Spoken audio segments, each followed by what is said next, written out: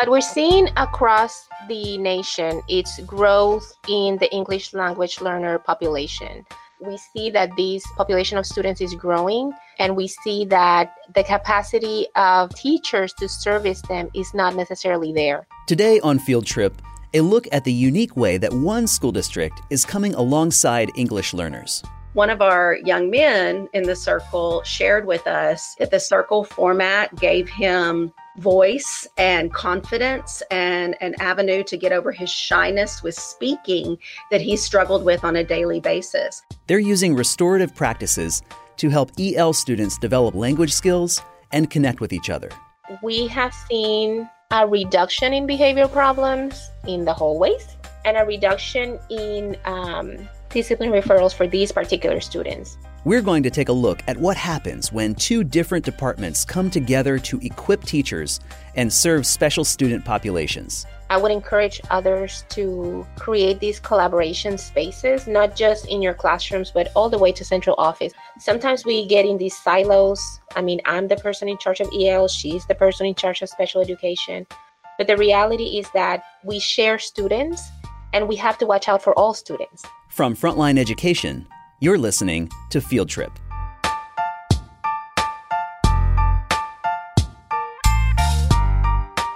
Today on Field Trip, we are speaking with Grace Delgado, the Director of Language Acquisition at Brazosport Independent School District in Texas. Also joining us is Lauren Furlow, who is the Director of Special Services there. Welcome, Grace and Lauren. Thank you. Thanks. Brazosport is about 50 miles south of Houston. It serves 9 different municipalities, some larger, some smaller. Just over 12,000 students attend Brazosport, 1,600 of which are English learners. So what we're looking at in Brazosport is ways to help our English learners with language acquisition and gaining that second language. We're going to be talking today about some of the work that the two of you are doing together in the realm of restorative practices, specifically with those English learners who may be struggling behaviorally. But before we get into that, I wonder if you could give me just a brief picture of what we're seeing across the country, Grace, with those who are non-native English speakers. What kinds of trends are we seeing? Well, what we're seeing across the nation is growth in the English language learner population. We see that this population of students is growing, and we see that the capacity of teachers to service them is not necessarily there. We are in a shortage for services. That's very similar to what's happening in our district. For the last 6 years, our population of students has been growing at least 1% per year. 6 years ago, there were under 1,000 students in the whole district. And like I mentioned, now we're at 1,600. So we've had to be creative in our services, not only for recruiting teachers that can service them, but giving teachers tools to help the kids in their classrooms, because our English learners are everywhere, in every classroom. Yeah. Well, Lauren, as Director of Special Services, you do a lot of work with restorative practices. Can you tell me what that looks like at Brazosport? Well, it has been a work in progress, as restorative practices are very much about the process.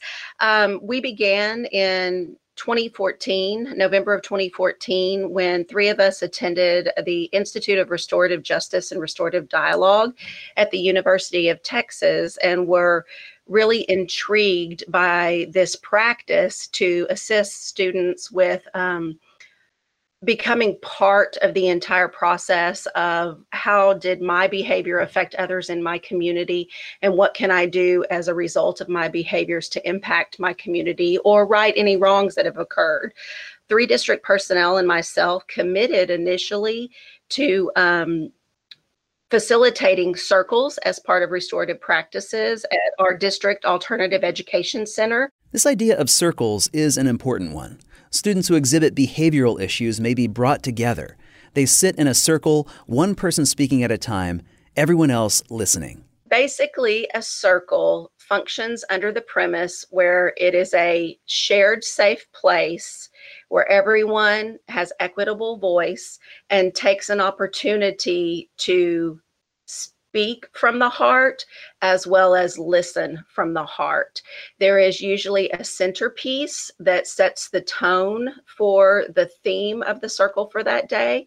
And if not, there are facilitated questions or pieces of literature or music or poetry which set the tone for the topic of the circle that day.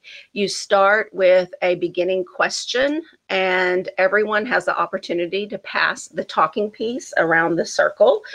The talking piece indicates the person who has an opportunity to speak from the heart. And when the talking piece is not in your hand, that is the cue that you should be listening from the heart.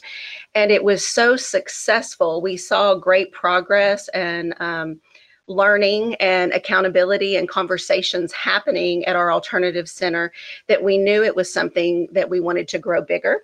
And actually, we were working with a group of students, and as we were doing our closing rounds of circles that day, the student who hadn't shared wide open in previous circles shared that this was going to be his last circle because he was going to be returning to his home campus and was really going to miss this opportunity. At what time another student then shared, "Oh man, you could just get back in trouble and come back to the Alternative Education Center so you could participate in circles." And that's when we knew that this was meaningful for kids, and we really needed to facilitate this out across the district. They met with middle and intermediate school principals and found staff on various campuses who were committed to this process. And they began facilitating these circles in schools across the district. And now we facilitate restorative practices and circles across the district at all of our secondary campuses, 5th grade and up, and then again on intermittent elementary campuses, because it can be very unique the way you implement circle practices at the elementary level. But our general education behavior team assists with facilitating circles across the district now. You might be wondering what restorative practices have to do with English learners. And that's why we're talking with Grace. As Language Acquisition Director, she is tasked with supporting teachers who work with EL students. She said that they do have English learners who need special services, and so she and Lauren work with some of the same students. That's how these conversations started in regards of circles. Like, we knew that we needed to provide additional supports of language for our English learners, especially at the secondary level. We tend to see a lot of behavior issues in secondary just because our kiddos are, they're teenagers. It's rough. That's when they're finding their peers and finding their place. And if we add to that piece that these kiddos either don't have great domain of the language or just arrived here from another country, things can get tricky. They can get lost. They don't feel secure about speaking the language. They don't have a good support of friends. And that could turn into behavior issues. That can turn into fights and disagreements in the hallway. So that's how we decided to maybe offer specific training to my ESL teachers at the secondary level that have a period of the day specifically to teach kids English and how to communicate with each other, and embed the practice of circles in that classroom to provide the kids not only a safe space and community building, but also to stretch their language when they're communicating. And so Grace and Lauren began working together to reach these students. One day when we were looking at our literacy skills across both special populations for our special education students and our ELs, we were discussing about strategies and tools that increase literacy, and Grace was sharing some recent research she had read about oracy and the practice of speaking and language to support students' overall literacy development.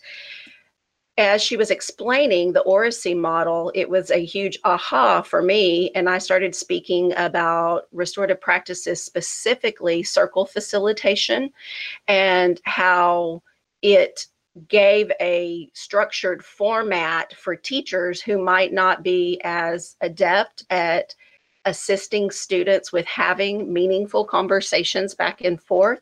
And that's kind of how the whole idea was born. Help me understand what it's like when someone comes into a BISD, doesn't speak English at all, or maybe doesn't speak it well. Recognizing that every student is different, what do you see with regard to behavior issues? The first thing that happens is that we have to address language, because if they walk in, we have what is called home language survey, and we have to place students in the program. So we go by language first. Depending where they are with their level of proficiency, they may or may not need our ESL class. Students that are newcomers that just arrived, or students that have lower levels of proficiency. So we go on a scale from beginner to advanced high. So our kids that are in the beginner and intermediate side will be scheduled into an ESL class in addition to their other classes, in addition to English and in addition to math and the rest of the core. That time is spent learning English and learning to communicate. The behavior issues may or may not come later. What we wanted to do, because we had seen behavioral issues at the secondary level, and we see them with not just with ELs, with everybody, is we wanted to build some kind of structure in that class that could help us, like I mentioned, build community, so kids would have a safe place to talk to each other. They would have peers that would understand and they could communicate with. They would have an adult that they could go to and speak to if they had any issues, in order to avoid any potential issues that may happen at any secondary level school. Beyond behavior issues, what other challenges does a district face when educating English learners? What kinds of things do you commonly see? Well, we see an achievement gap because, especially at the secondary level, our students are expected to perform in assessments, in local assessments and in state assessments at the same level as non-ELs. So we do see the achievement gaps because they're lacking the language, but they're expected to pass, an algebra test and a biology test and an English test, just like everybody else. So the other challenge we had to address when trying to target the circle situation was teachers are not going to want to give up their time to do something that's non-content related. If I have 50 minutes to teach a class, I'm not going to want to spend it all in a circle communicating with my kids, as much benefit as that may be, because I do have some standards that I have to cover. Grace said that they turned to literature and they began to use books to help them out. We decided to embed the use of picture books, specifically culturally relevant picture books. So it would help the teachers address some standards from content and also open the door for conversations in regards of culture and family relations and any kind of issues the kids may be bringing or having at that moment at home. And that has helped us navigate this year with this project at the secondary level. Lauren, can you tell me what all this was like, what your work with Grace was like at the beginning as you set out to implement restorative practices? What did you experience at first? Well, it was really more of a conversation piece back and forth about the work that I had done with restorative practices and facilitating circles and the lessons that we've learned from student voice that fed into the overall project. I can tell you specifically, we had a restorative circle that we were facilitating at one of our high schools and worked with a group of students throughout the entire second semester.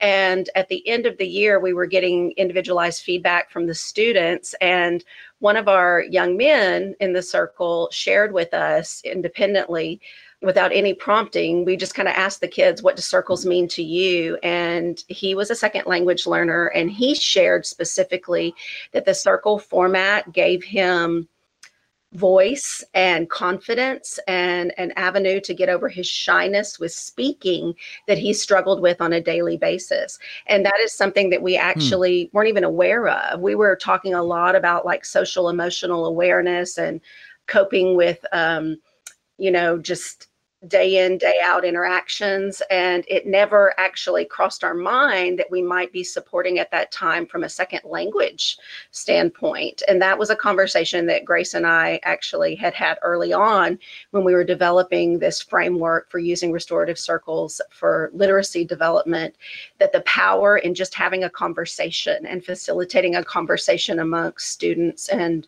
practicing that oracy, how powerful it was, and important, and giving our students a voice and confidence that they needed. Were they enthusiastic about this at like right at the beginning, or did you really have to gain their trust as time went on? I think overall, the framework that Grace worked to set into place by using the literature gave them an opportunity to interact in a safe manner, and probably weren't even aware of the overall implications of communicating at that point when we started. I will say so in one of our schools, we have a really interesting situation. We have a classroom of about 8 students. 2 of them come from the same country, and then everybody else, the other 6 students, all come from different countries. Half of the kids speak Spanish and the other half speak different languages. And they were a little taken aback at the beginning when the first children's book was open, because they're high school kids, they're in 10th and 11th grade, they're not babies. But the teacher was able to talk to them and tell them, we will have a conversation about the books, and picture books are good for everybody. So once she opened the book and started reading the story, there's something really powerful about having a story read to you. Yeah. It immediately builds community, just because we all go back to that cozy place that we like to go to. And so they responded really well to the read aloud. And then they sat in the circle and started having conversations about the book and the story and making connections to themselves. The beauty about circles is that because circles has a specific routine to follow, it gives a question, and what we can add is a sentence start or a sentence frame for students to be able to speak in a complete sentence. So that's how we're stretching the language. We're helping them with some scaffolds, so that way they don't have to come up, immediately with a response. We're giving them some support in the language that they can take with them as they interact with others. At the beginning, it always takes, time to build the routine, but it's been really powerful to see that group of students interact with each other after a few months. I actually visited not too long ago and was able to actually make a connection to one book they had read. And the students are now very nurturing to each other. They're also very aware of the fact that not everybody speaks the same language. So although they use the native language to communicate, sometimes they're aware that they have to go back to English use because they have other students, and that's their only common language.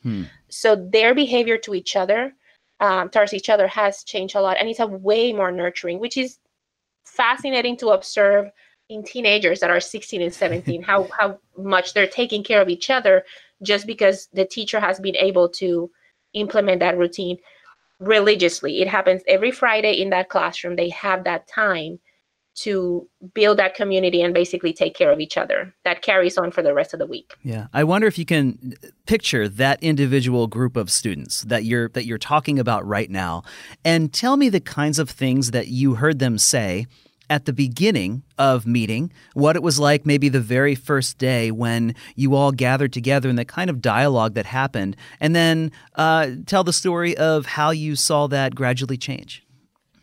At the beginning, when the teacher first introduced the idea of circles and the picture book, they were rejecting a little bit the idea. I mean, we're talking about, in that classroom, we have 6 boys and 2 girls. Mm-hmm. So they're not babies. They don't want to talk to each other, and they have their own, like I mentioned before, there's 2 that are from the same country and the others are not. So they already had their biases against each other. Like, they didn't want to interact with each other. They didn't like each other for whatever reason. And they were sent to that classroom. They didn't choose to go to that classroom. They were sent to that classroom because they all need to learn English. So it wasn't an elective by choice. It was given to them. So they were a little bumpy. They did not want to listen. They did not want to interact with each other. So I think the other piece that we have to remember is that having a teacher that is welcoming to the process and that wants to implement it and wants to be that champion for those kids, it's a key piece.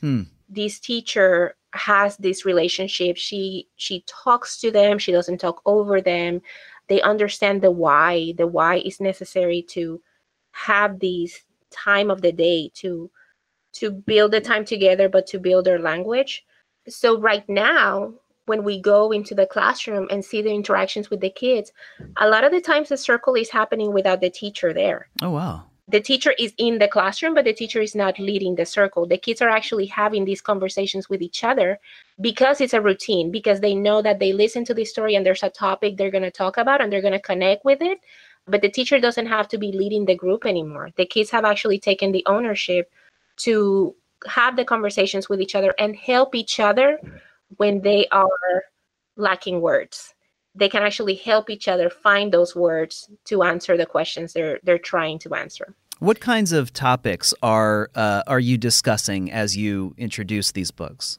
A lot of them are related to struggles. We've tried to make sure that we have, like I mentioned, they're culturally diverse. So we want to make sure that, topics like how names are important in the identity of a person, how food is important as a communication to our culture and our families.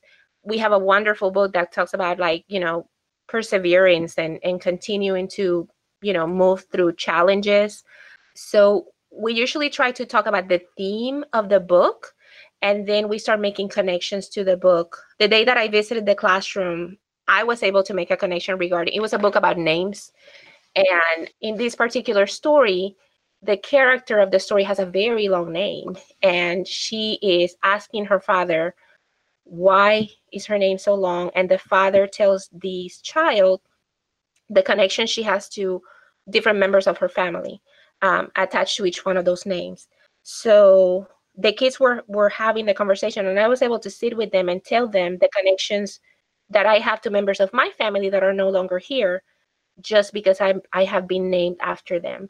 So it was really interesting to say, oh, that's really cool. Well, my aunt named me such and such because, they like this person. So they were able to make those connections too. And the importance of name in identity. So that was one of our topics, for example.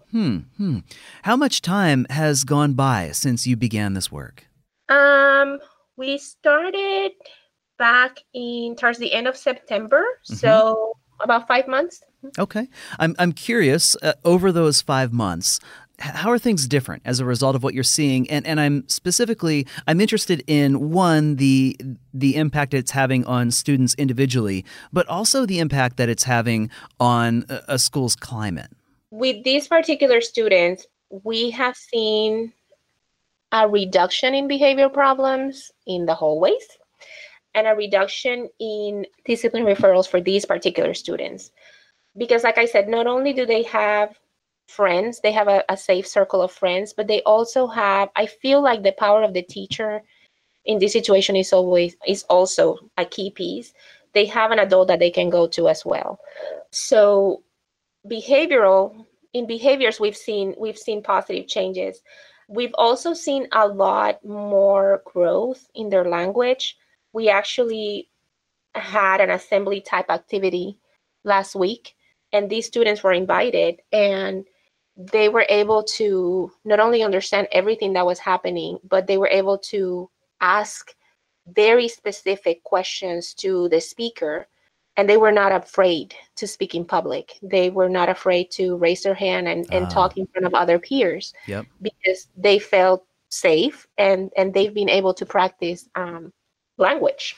Lauren, I'd be interested in your perspective too. I would love to just pose the same question to you from your vantage point as someone who began the work of working with restorative practices. What has been your impression as you've watched this happen over the past 5 months or so?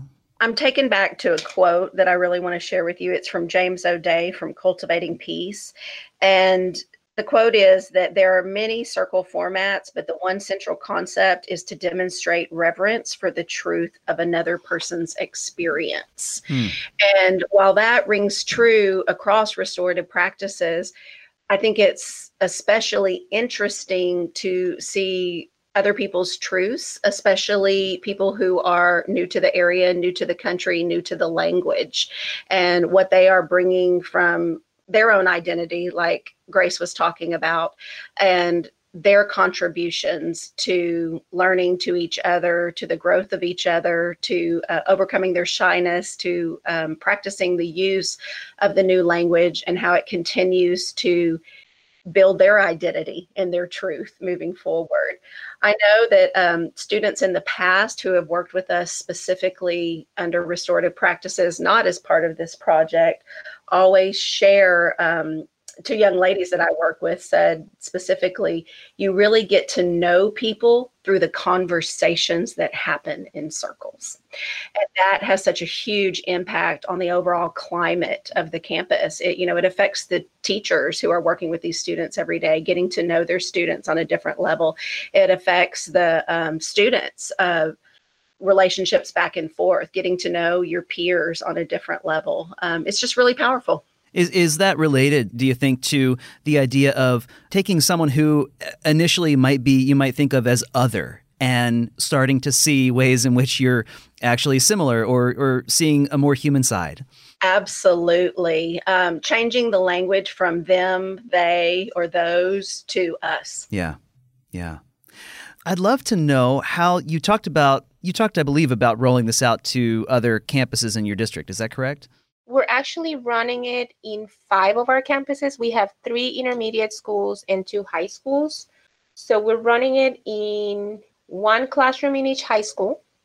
And then we have 1 intermediate that has 2 classrooms running it. So we have 6 classrooms running it this year. What have been, as you take a program like this and try to have it impact more than just 1 classroom of kids, try to implement it at different schools, try to bring it up to scale, what have been the most important things you have learned? And maybe a better way to ask that would be, if you were to start the work over again, what would you be sure to do this time?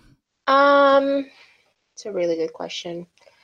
I think that because Lauren and I were able to start this conversation last year, so we didn't roll it when we started having the conversation. We actually waited a year before we rolled it out. We were able to clean a lot of those pieces. I think one of the key pieces, I keep going back to it, is the teacher. We had to make sure that we had the right teachers in those classrooms before we attempted to do anything. We, in addition to providing the books, I created this running document that has questions to go with each book to help the teachers have a starting point for the conversations. I think as we refine the program, in order to continue, we will have more conversations where teachers have more voice in it. Now that we've tried a few things, I think bringing the teachers in and tweaking how to roll it out, how to create those routines at the very beginning of the school year, bringing their experiences will be key, because then they can troubleshoot with each other things that they saw in each classroom, and we can just make it better. My experience with circle practices and restorative practices specifically is a lot like what Grace is saying, helping to teach our teachers to facilitate learning versus direct learning, being a listener and a listener and a supporter versus a responder and director. And that can be a little bit of a different style for most instructional leaders. And so again, just ensuring that you have the right people who are willing to experience the process and the constant revisiting and responding to each one of the students that are participating in their own classrooms and in their own circles.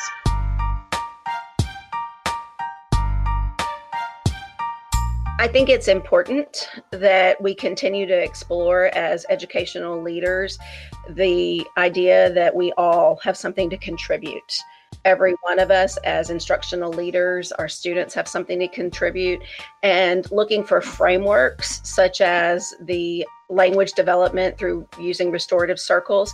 It's a framework that facilitates the student voice to make that happen. And I think that that's really important as something that we continue to look at, involving our learners and involving our instructional leaders in conversations.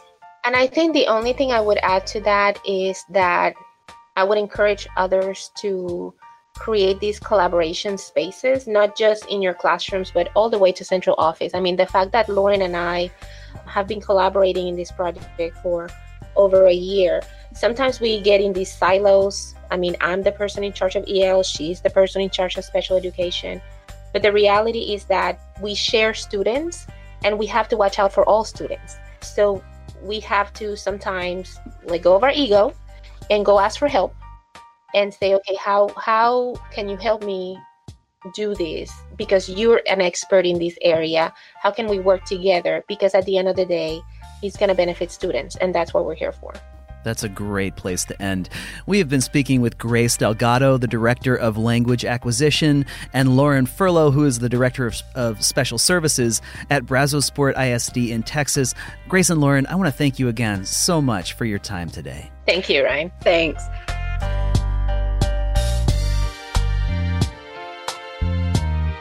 We hope you're enjoying Field Trip. And if you are, there are two things that I would love for you to do. The first, of course, is to subscribe. We release new stories every 2 weeks, and I'm really excited about a few that are in the works right now. You can find us pretty much anywhere you get your podcasts. The second thing is tell a colleague about Field Trip. Maybe someone you work with would enjoy this episode with Grace and Lauren, or one of the others. Our goal in telling these stories is to spark ideas and conversations in education. Field Trip is a podcast from Frontline Education, bringing you frontline special ed and interventions, which helps you support a continuum of services like special education, RTI and MTSS, Section 504, Medicaid tracking and claims, gifted and talented students, and English learners. For more information, visit frontlineeducation.com/fieldtrippodcast. For Frontline Education, I'm Ryan Estes. Thanks for listening, and have a great day.